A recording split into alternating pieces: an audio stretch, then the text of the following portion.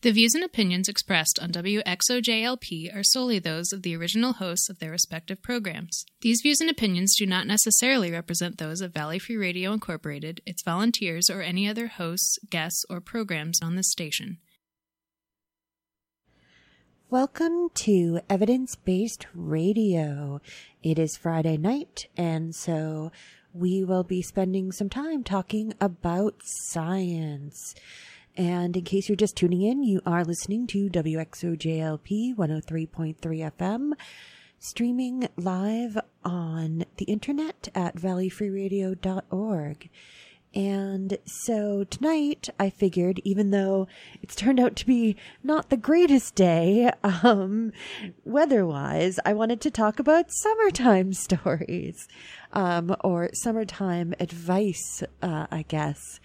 And so the first thing I wanted to talk about tonight was the importance of sunscreen and the importance of not letting people dissuade you from using sunscreen. It is extremely important.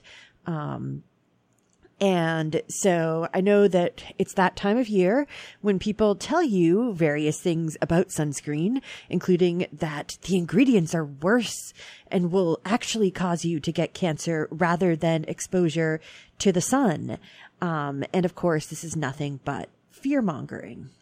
And in fact, the CDC reports that skin cancer is the most common form of cancer in the United States. The two most common types of skin cancer, basal cell and squamous cell carcinomas, are highly curable, but can be disfiguring and costly. Melanoma, the third most common skin cancer, is more dangerous and causes the most deaths. The majority of these three types of skin cancer are caused by exposure to ultraviolet or UV light. And so it's pretty straightforward. If you are out in the sun for too long and you're getting too much UV light, you are at a greater risk of developing skin cancer. And of course, many other things do contribute to the development of skin cancer. There are genetic elements such as your eye, hair, and skin color, which are, of course, unchangeable. In essence, I mean, sure, you can dye your hair, but as well as a family history of cancer. But there are definitely things that are totally and utterly in our control. And chief among those is, of course, limiting the amount of sun exposure your skin is receiving, as well as specifically avoiding getting sunburns. Now, I shouldn't have to say this next bit, but I will, just in case. Another huge thing to avoid is tanning. Using a tanning bed is basically the worst thing you can do, other than simply spending all day, every day in the sun with very little on and no protection.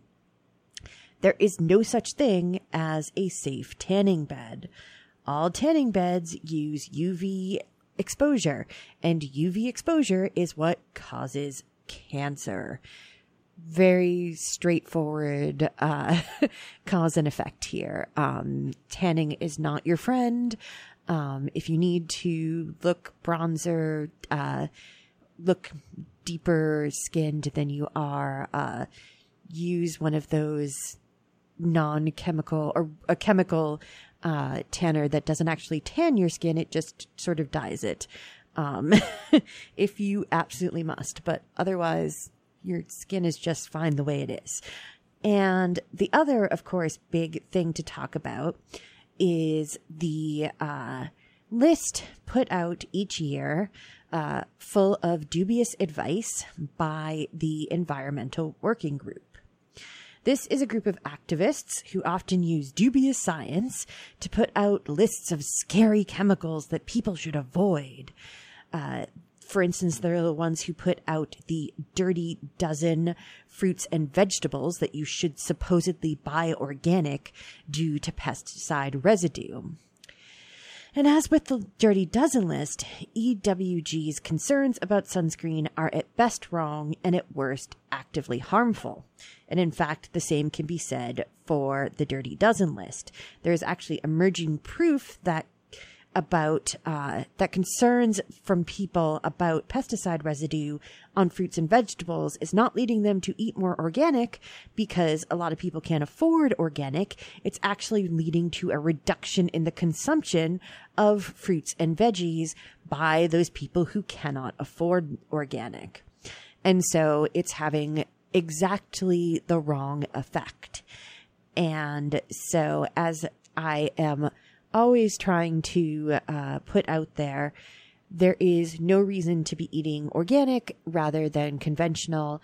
The hysteria over things like glyphosate is completely unfounded. And in fact, there is a new report out that the IARC, the World Health Organization committee that marked glyphosate as possibly or probably carcinogenic, they actually had evidence to the contrary, but because it wasn't published yet, it was ignored.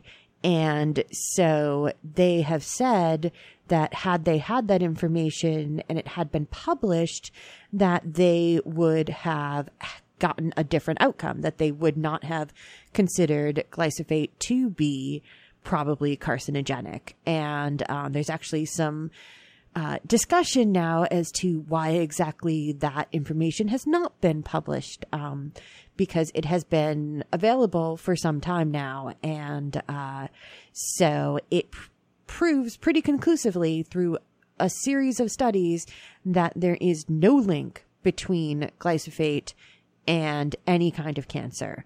And so again, this is scaremongering. It is not actually doing anybody any good.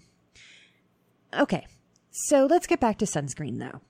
And let's talk about why they think it's so bad. Well, there are two big chemicals that are used in sunscreen, and they're actually both in the sunscreen that I currently have, and will freely admit don't apply often enough.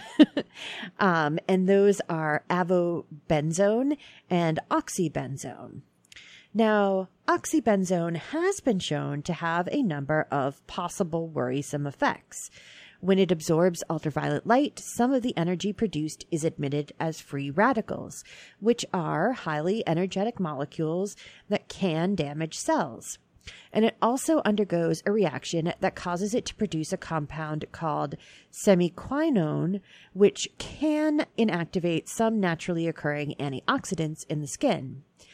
It can also be considered potentially an endocrine disruptor because its compound can mimic the behavior of estrogens. However, many things have that same exact property.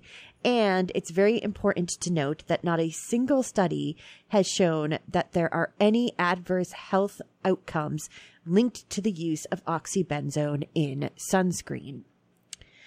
Now, the only known possible side effect is photodermatitis, which causes the skin to look aged or weathered. And so this is why other compounds are added to sunscreens, which guard against this possible skin aging effect. Now, newer formulas include the use of tetraphthalidine dicamphor sulfonic acid, which is usually listed under the trade name Maroxyl or Mexoryl. And some other products are using micronized titanium dioxide and zinc oxide. Now, if you can find a good sunscreen with titanium dioxide and or zinc oxide, those are actually some of the better ones, because titanium and zinc dioxide are what are referred to as barrier compounds. They actually block the UV light from reaching the skin. And so ideally, we'd be slathering ourselves with that. However, traditional applications are greasy and leave white streaks on the skin. Think of the white strips that lifeguards traditionally put on their noses. That is either titanium or zinc oxide or a combination of the two. And so it makes it a hard sell for a broad range of, well, frankly, often beauty-conscious consumers. Other ingredients that sunscreens may have, such as retinol palmate, meant to help, again, stop photoaging, have also been questioned. However, the Environmental Working Group's concerns about this chemical were based on an inconclusive study in rodents that wasn't even submitted for peer review. And so a newer 2009 study showed no evidence of photogenotoxicity. But actually, the more important thing to think about is of whether or not we should be using this is that there's actually not terribly much evidence that it actually does prevent skin damage. So if it's not actually helping, then I'm all for getting rid of it, not because it might have any kind of effect on people, but because it's not working, why have it in there? And so I think that really all of this comes down to the issue of the new and rather disturbing tendency for people to be scared of chemicals, especially ones that they have trouble pronouncing. But the fact is that everything is made of chemicals, many of them hard to pronounce. We shouldn't let fear get in the way of a known good. And the known risks of developing skin cancer, in my opinion, far outweigh the potential risk of the chemicals used, which, by the way, do have to be approved by the FDA because they are treated as drugs. And so in a report at one point to the NHS, or the NIH, the National Institute of Health, part of a summary read as thus: to summarize, the risk of not protecting your skin far outweighs any risk of toxicity from sunscreen. Put another way, the benefit of sun protection is so high that it far outweighs that of the small and unproven risk of exposure to the chemicals in sunscreen. So, pretty straightforward. Skin protection, including wearing protective clothing, hats, sunglasses, and sunscreen, is essential for avoiding skin cancer.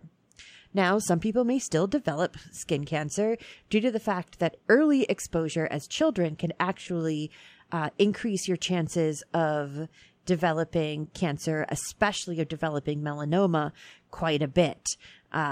So unfortunately, the bad news is that if you weren't as careful as you should have been as a child, or you have a history of developing skin cancer in your family tree, you may still be in trouble, but you should still continue to do everything you can to prevent it. Now, as far as what kind of sunscreen you should get, it turns out that they're pretty much all the same.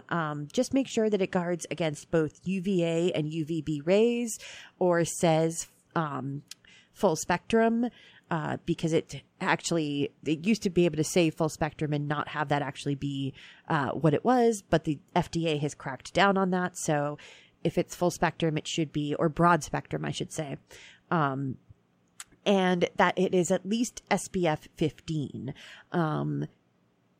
Higher SPFs, you shouldn't pay more for a higher SPF.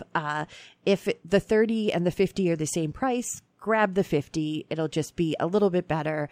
But if the 30 is less expensive, or the 15, get those. Because the higher you go in the SPF, the sort of less of a gain in protection you're getting. And so make sure to reapply it often, but try for no more than 2-hour intervals, even if it says sweat-proof or waterproof. And again, spray, lotion, doesn't matter. Either is fine. Just make sure to avoid getting the spray in your eyes or your mouth, the usual caveats. And do try and apply it about 15 minutes before you go out into the sun.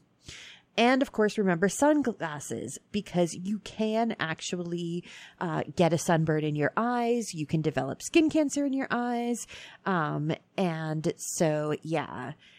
And just as one more thing about sunscreen, if it actually says chemical free on the sunscreen, leave it on the shelf. Because frankly, the people who made it don't understand science. So don't buy anything from someone who doesn't understand science, because literally, unless it has chemicals in it, if there are no chemicals in the bottle, that means there's nothing in the bottle. Quite literally. Okay.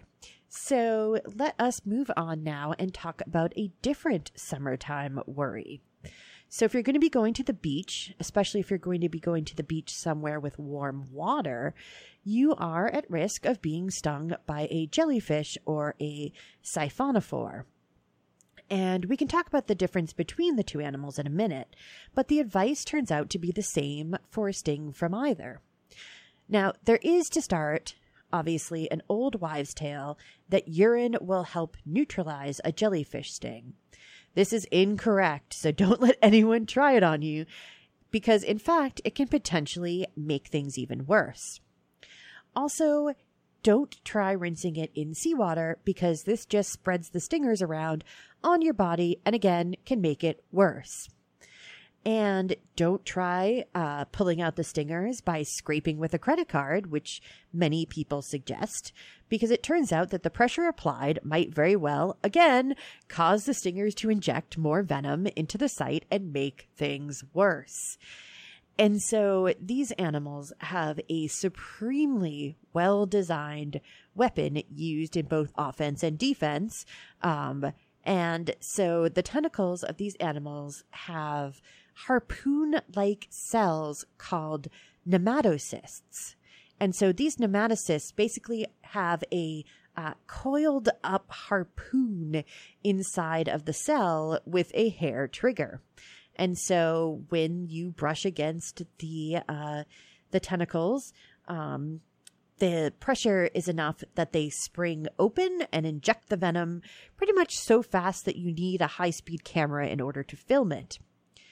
When I first started doing this research, I was surprised that a lot of this advice doesn't really come from science, says Christy Wilcox, a venom scientist at the University of Hawaii and co-author of 2 recent studies on jellyfish and siphonophore sting treatments.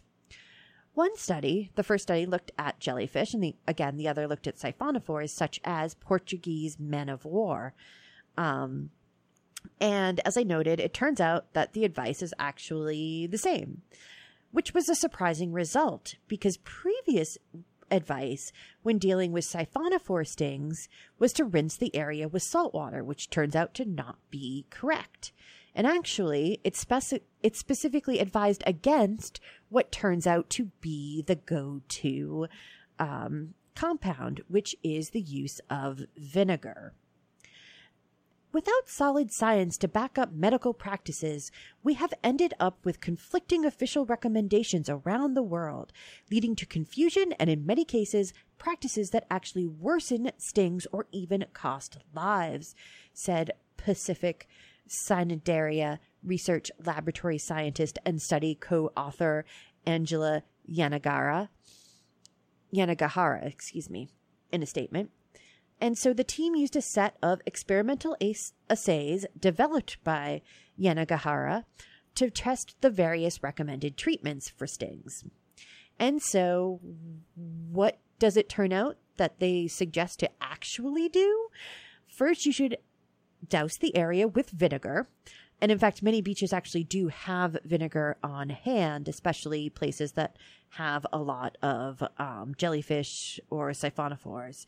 And so this does rinse away the tentacles and it deactivates the stinging cells. Then you should pluck off the tentacles that remain with tweezers if at all possible, but just be as delicate as possible. Then apply heat, if you can, in the form of hot water for about 45 minutes, or you can use a heat pack. You can also use a spray that's called Sting No More, which was apparently developed by the Department of Defense in a grant to develop it for combat divers. Now, most people actually recommend that you add ice, but this just numbs the area and can actually even preserve or heighten the action of the toxic venom. Heat, on the other hand, denatures the venom and permanently deactivates it. And so, that is basically the long and the short of it. Vinegar, get all of the tentacles off of you, and then heat, not cold. Now, just a couple of quick fun facts. So you probably know that jellyfish are single animals, weird single animals, but single animals. Whereas siphonophores, like Portuguese man-of-wars, are actually colonial creatures. And so what looks like one animal is actually a collection of medusoid and polypoid zooids. And so they are tiny little animals that have distinct and specialized functions. And so they come together to form the larger animal. And they basically can't live apart. They have to live as this larger collective organism. And so in some ways, they're almost like a macroscopic version of a collection of cells that create a creature. And so that is fun fact number one. And fun fact number two is that researchers aren't actually quite sure just yet as to why vinegar is the preferred treatment. Now, an acid solution makes sense, but other acid solutions did not have the same effect. So there must be something unique about the makeup of vinegar that helps to deactivate the venom of the jellyfish and siphonophores. But we're not sure what that is yet. So, definitely a study for another day. Okay, so we are now going to completely switch gears and talk about, well, space. It always seems to come around sooner or later. Astronomy has really been hot in the last few years, making really big discoveries and doing all sorts of fun things and trying to go places, and have lots of incredible rovers out there and probes and such. And it's really been pretty impressive. And so we were just talking about some creatures that frankly are pretty darn alien compared to humans. But let's switch gears and talk about a signal that some still hope came from aliens from not in the ocean, but rather in outer space. So yeah, definitely think it might be from an outer space alien rather than the sort of inner space aliens that live in the ocean. And you've probably heard of it before. It is called the WOW signal. You've almost certainly heard of it before. And if you haven't, basically the reason it's called a WOW signal is that back in 1977, when it was discovered, the researcher who was there listening and looking at the printouts actually circled it and wrote WOW next to it. And so the signal was picked up by the Big Ear Radio Telescope at Ohio State University way back in August 15th of 1977. It was a 72-second burst of sound, quote unquote, that was a narrow bandwidth signal, which corresponds to many artificial signals. And for years, people have been trying to find the signal again, but have been unable. And in fact, at one point, they actually sent a signal out into that part of space to try and see if maybe there actually was someone on the other end who could receive it. And so the telescope itself has actually been dismantled, but at the time, it was actually looking for signs of alien life as part of the very early days of the SETI project, or the Search for Extraterrestrial Life. And so a new research paper published in the Journal of the Washington Academy of Sciences, and with a lead author, Antonio Paris, who is an astronomer at St. Petersburg College in Florida, and also a researcher with the Center of Planetary Science, he suggests that the signal was caused by a comet. The 266P Christensen comet, to be precise, which was only discovered and cataloged back in 2006. And now Paris actually originally suspected another comet called P2008Y Gibbs. Now, they began looking for comets whose hydrogen cloud might have been responsible for the signal. Both comets had been in the area of the sky being observed by the Big Ear years ago and would have moved out of range of it quickly enough to prevent a repeated signal from being recorded at the time. The team was lucky enough that they were able to test their hypothesis when the two comets appeared in the sky between November 2016 and February 2017. They found that the signal matched the 1420 megahertz of the original signal. And so this is actually in the hydrogen band, which it's one of those places that SETI usually says that you'll probably find signals from aliens in because it's a relatively quiet zone otherwise. And so they found that when they moved their telescope away from the comet, the signal stopped. And when they observed 3 other comets randomly chosen, they also detected radio signals at 1420 megahertz. So that sounds pretty conclusive, right? Well, not so fast. As with everything in science, you need to be able to defend your position against alternative hypotheses and skepticism. And in fact, Jerry Ehrman, the astronomer who originally detected the signal, is in fact skeptical. "We do not believe the two-comet theory can explain the WOW signal," he told Live Science.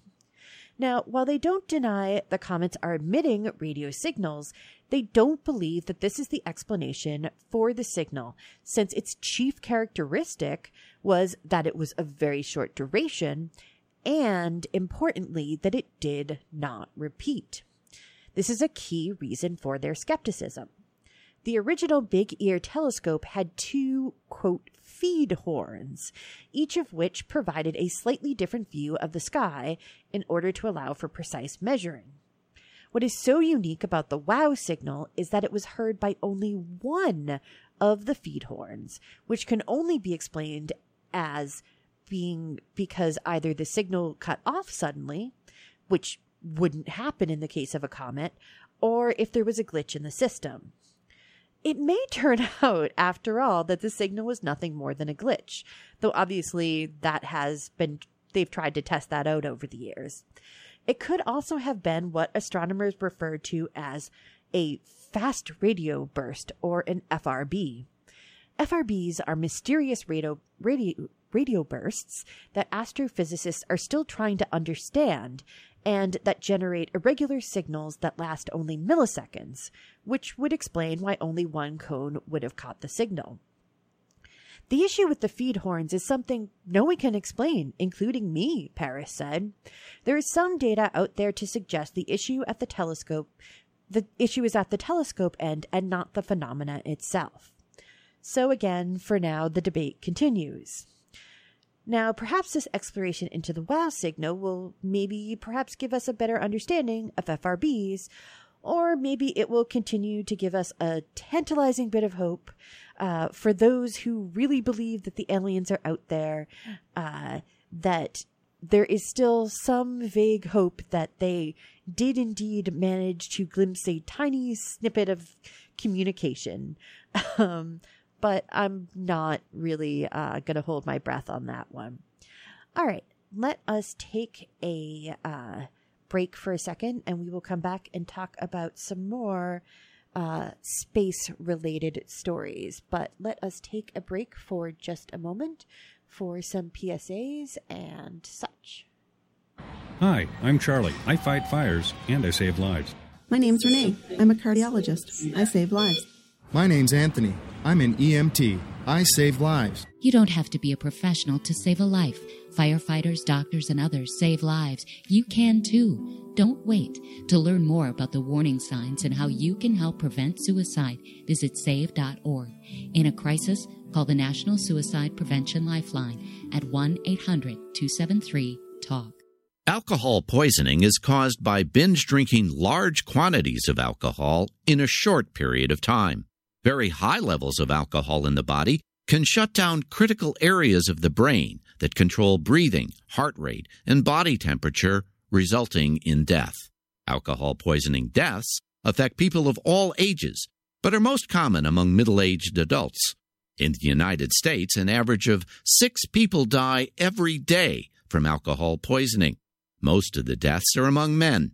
States and communities can support proven programs and policies to prevent binge drinking. Healthcare providers can screen all adult patients for binge drinking and counsel those who do to drink less. Don't binge drink. If you choose to drink, do so in moderation. Up to 1 drink a day for women or 2 drinks a day for men. To learn more, visit cdc.gov/vital signs.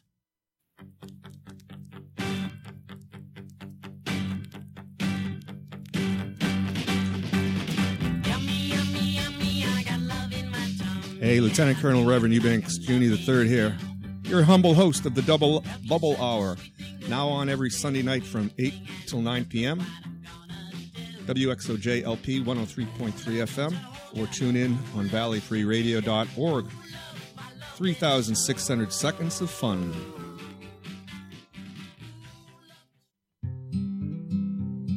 Forbes Library offers free access to computers, and now they are equipped with tools to make them easier to use if you are blind or have low vision. When you come into Forbes Library, you will find computers with JAWS screen reading and magnification software installed. Trained library staff are available to get you started. These services were brought to you with federal funds provided by the Institute of Museum and Library Services and administered by the Massachusetts Board of Library Commissioners. Call 413-587-1012 to find out more. Sure, humans can be a little weird at times, but take it from me, I'm a dog. And a person is about the best thing that can happen to a shelter pet.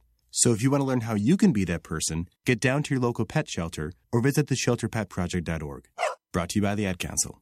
I Heart J-Rock with DJ Sakura is on Saturday mornings at 12 to 2 a.m. on WXOJ LP 103.3 FM in Northampton. And you can stream us on valleyfreeradio.org. I Heart J-Rock will be playing rock music from Japan, J-Rock, J-Pop, and some DK. If you like that stuff, give my show a listen, please. And also follow me on Twitter at DJ Sakura666. Thank you. Great weather means it's time for kids to go out and play, but kids aren't the only ones outdoors. Ticks that spread Lyme disease and other infections are also active in the spring and summer. CDC reminds you and your children to wear insect repellent, bathe or shower as soon as possible after coming indoors, and check for ticks daily. If you've been bitten by a tick and developed fever, rash, or fatigue, seek medical care. To learn more, visit www.cdc.gov/Lyme. Hey, kids.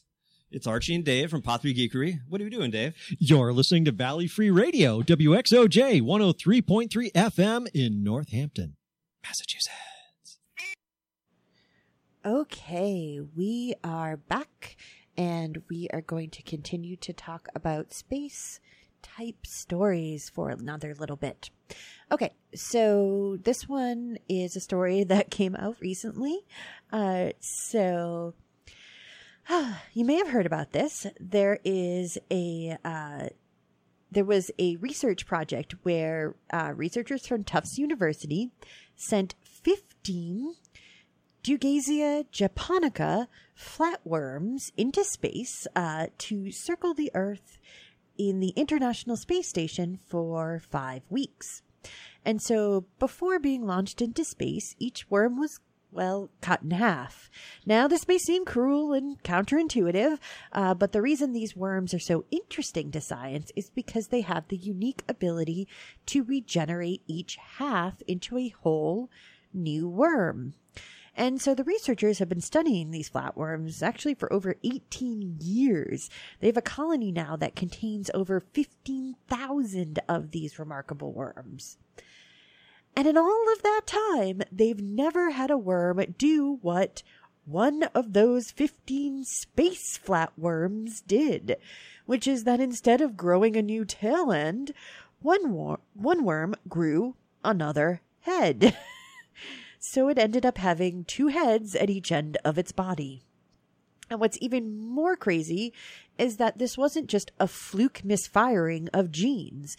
When they brought it back down and they divided it again, it made 2 more two-headed worms, which means that there was a fundamental change in the invertebrate's genetic or epigenetic code. And so the other flatworms also suffered from various stresses due to their trip through space, but none of these changes were so dramatic. So all of the worms were watched for around 20 months after they returned from space, and the researchers found changes to their microbiomes as compared with flatworms that stayed on Earth, and they also had some different behaviors when exposed to light. And so the researchers who published their findings in the journal Regeneration suggest that the lack of both a gravitational and magnetic fields in space may have played a part in how the flatworm physiology was stressed and ultimately changed. Now, previous research in flatworms has suggested that the Earth's magnetic field actually influences how the flatworm's basic structure is grown. And so, therefore, it makes sense that being in microgravity, that is also not as close to Earth's magnetic field might disrupt this relationship, causing the physiological differences seen in the 15 space flatworms. Yes, I just really do like saying space flatworms. That is also a great indie band name. Anyways, now this was only the first experiment of this kind, and only one flatworm developed this crazy two-headed mutation. So obviously more experimentation will have to be done in order to see if this is a true issue of space being bad for flatworm growth and regeneration, or just a weird one in a million fluke. Now, you may be wondering, what, if anything, does this have to do with humans in space? And the answer is that it potentially does have something to do. So flatworms have actually been used in research on aging, regeneration, and other physiological aspects of growth and development that can be pertinent to human health. And speaking of that, the second story here that is sort of related to this is that a new report has suggested that the risk of cancer for astronauts heading out to Mars may in fact have been underestimated, perhaps by as much as 1/2. So a team from the University of Nevada, Las Vegas suggests that cells not specifically hurt by radiation are still potentially damaged. We learned the damaged cells send signals to the surrounding unaffected cells and likely modify the tissue's microenvironments. Those signals seem to inspire the healthy cells to mutate, thereby causing additional tumors or cancers, stated lead researcher Francis Cucinoda. This effect was first noticed back in 1992 and has been reaffirmed by the latest research. Because cosmic rays are a form of ionizing radiation, they can harm the body in several ways, which includes causing cancer, but also circulatory disease and a range of other issues.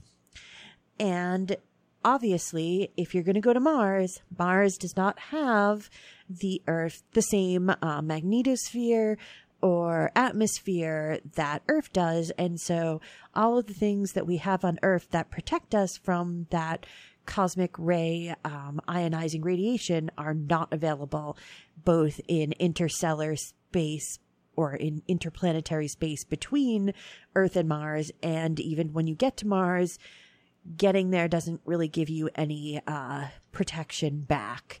And so that can potentially be a big problem. And so Cucinoda's team suggests that tests on the possible damage for radiation haven't been long enough or thorough enough. And so one of the things they point to are reports from the Mars Curiosity rover, which indicates that the equipment was exposed to radiation up to 1,000 times more potent than would be experienced on the surface of the Earth. Exploring Mars will require missions of 900 days or longer and include more than 1 year in deep space, where exposure to all energies of galactic cosmic ray heavy ions are unavoidable, says Kusunoda. Current levels of radiation shielding would at best modestly decrease the exposure risk. So it seems very likely that we will need to think much more about this issue before we try to send anyone to the Red Planet to try and set up a colony or outpost, no matter what Elon Musk says.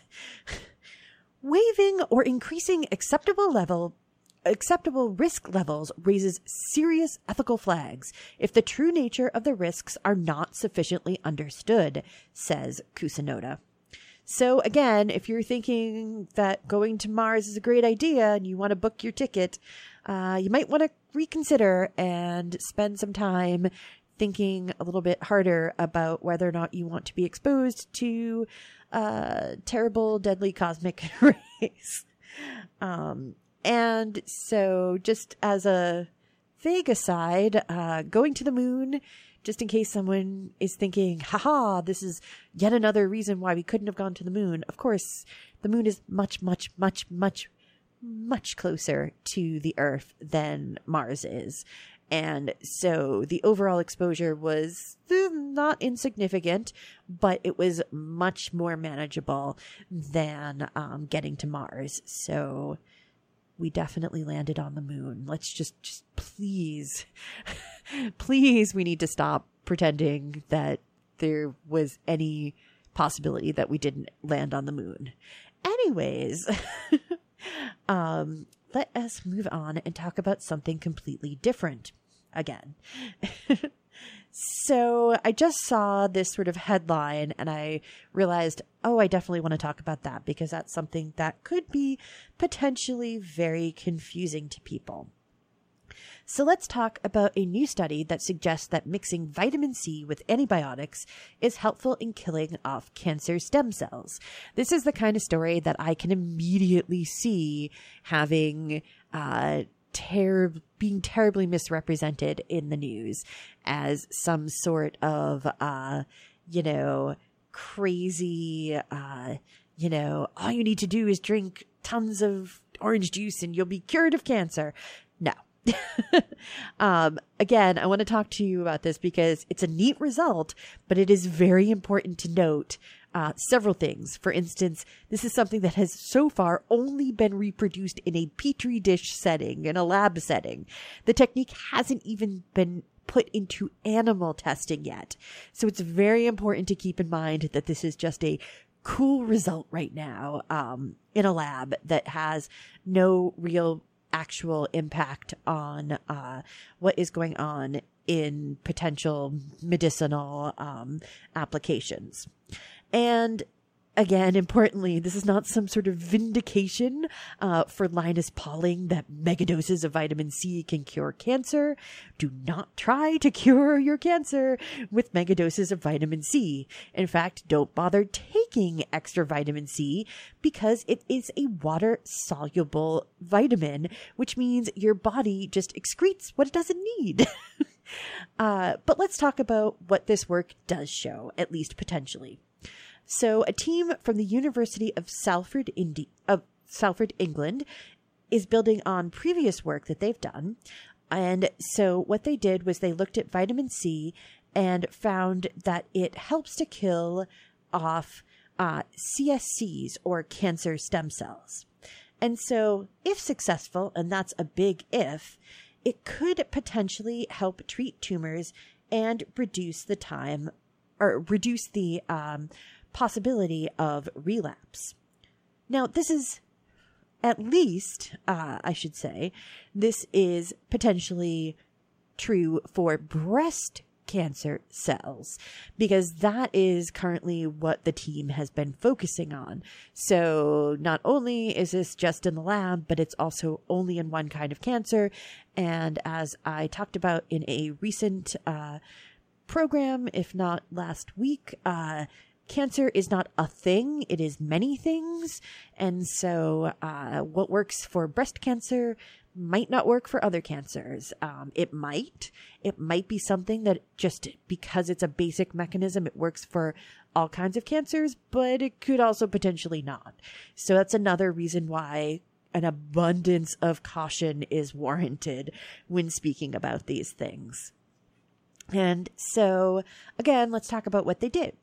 The team used a mix of doxycycline and vitamin C, which is also referred to as ascorbic acid.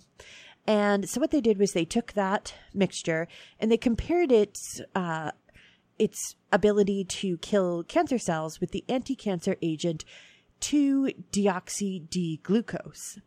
And they found that the mix of antibiotic and vitamin was up to 100 times more effective at killing off CSCs.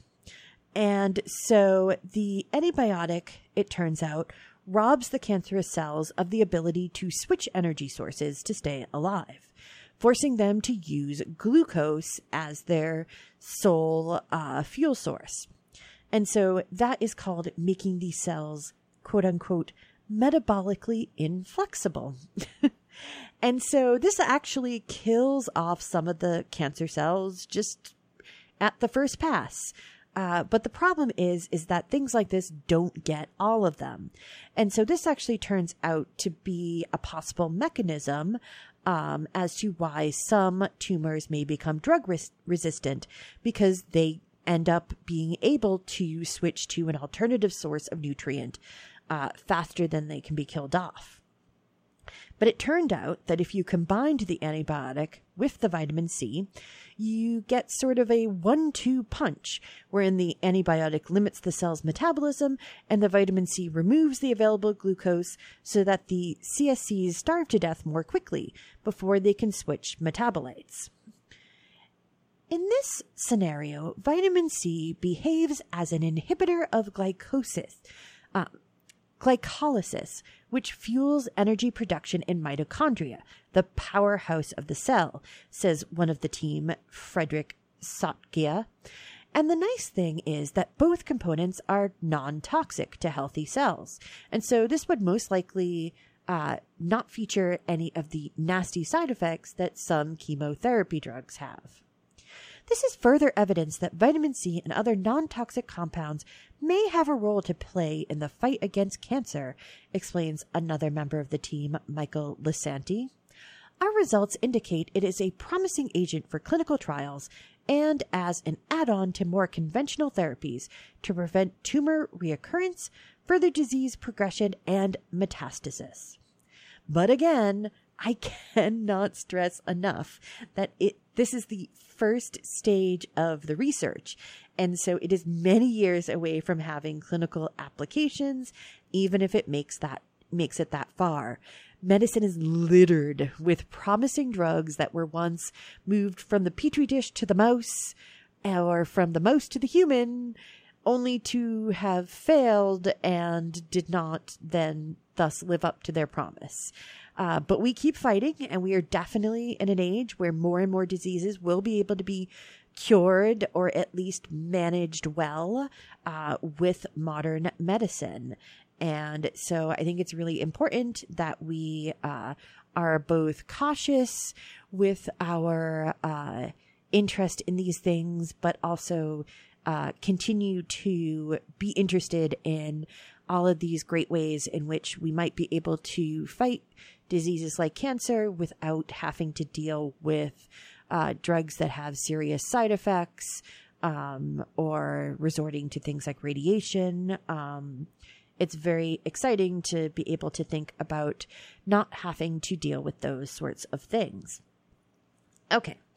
All right. So now let us turn to a completely different story again. Totally switching gears again. This is a rather heartwarming story, I guess, of a painting that was recently uncovered in Antarctica. And so it turns out that the New Zealand Antarctic Heritage Trust has found an 118-year-old watercolor of a small bird by famed polar explorer Dr. Edward Wilson.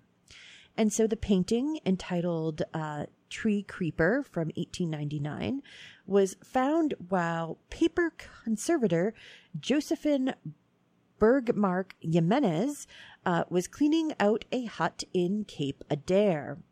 And so she was looking through a portfolio covered in dust, mold, and penguin excreta, and she came upon the hidden treasure.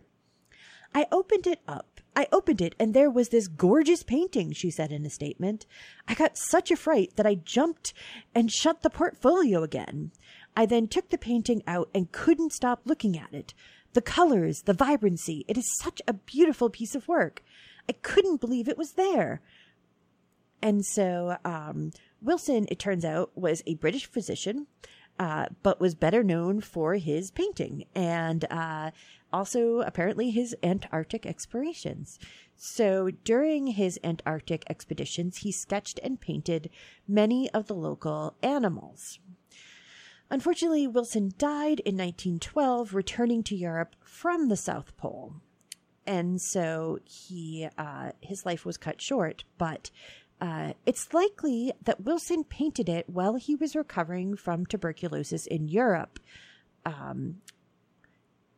they note. And clearly he could have taken the painting to Antarctica on either of Scott's expeditions, but we think it's more likely the artwork traveled with him in 1911 and somehow made its way from Cape Evans to Cape Adair. Now, the bird is very beautiful, but it was almost certainly collected as a specimen, and so it's more of a still life, and so it's painted beautifully, but it is definitely clearly not alive. And so it is a very lovely painting, but do note that it is not a live bird. It is a dead bird, unfortunately. But it is painted very beautifully, with obviously a lot of care and attention to detail. And so, yes, that is, and of course, it's always great to find sort of, things that we thought either didn't exist or were lost. And then all of a sudden, we're just able to be like, oh, okay, there it is. And so, yeah, that is a very cool outcome. All right. So lastly tonight, I want to talk about AIs. And so just for a few seconds, because there's a whole bunch of stories that were out recently. And so they've been talking about AIs. So one of them just beat Ms. Pac-Man. Of course, there are the ones that have beat Go players, chess players, and so they just keep getting better and better. But sometimes they do weird things, and so sometimes they're asked to do really funny things like name paint colors, new paint colors, or things like that. And so there is actually one particular blog that is run by someone who is creating neural networks. And so a neural network is basically meant to work like a brain. And so it is doing a whole bunch of fun things like creating new Dungeons and Dragons spells and new paint colors and new names for small rodentia. And so it is a great Tumblr It's a Tumblr, I know, but trust me, it's worth it. And I will put a link on the Facebook page where you can find me, obviously, during the week as well. It is called Lewis and Quark. At tumblr.com is the URL for it. And it is pretty hilarious. And so I just thought that because there's been so many recent stories about AIs, that I'll put that out there and you can look at some of the amazing things that this particular neural network is doing. They're quite hilarious. Several people, including a physicist I know, have noted that this is pretty much the best piece of entertainment on the internet right now. So I will link to that. And with that, I will finish up for tonight. Please do stay tuned for Civil Politics coming up next.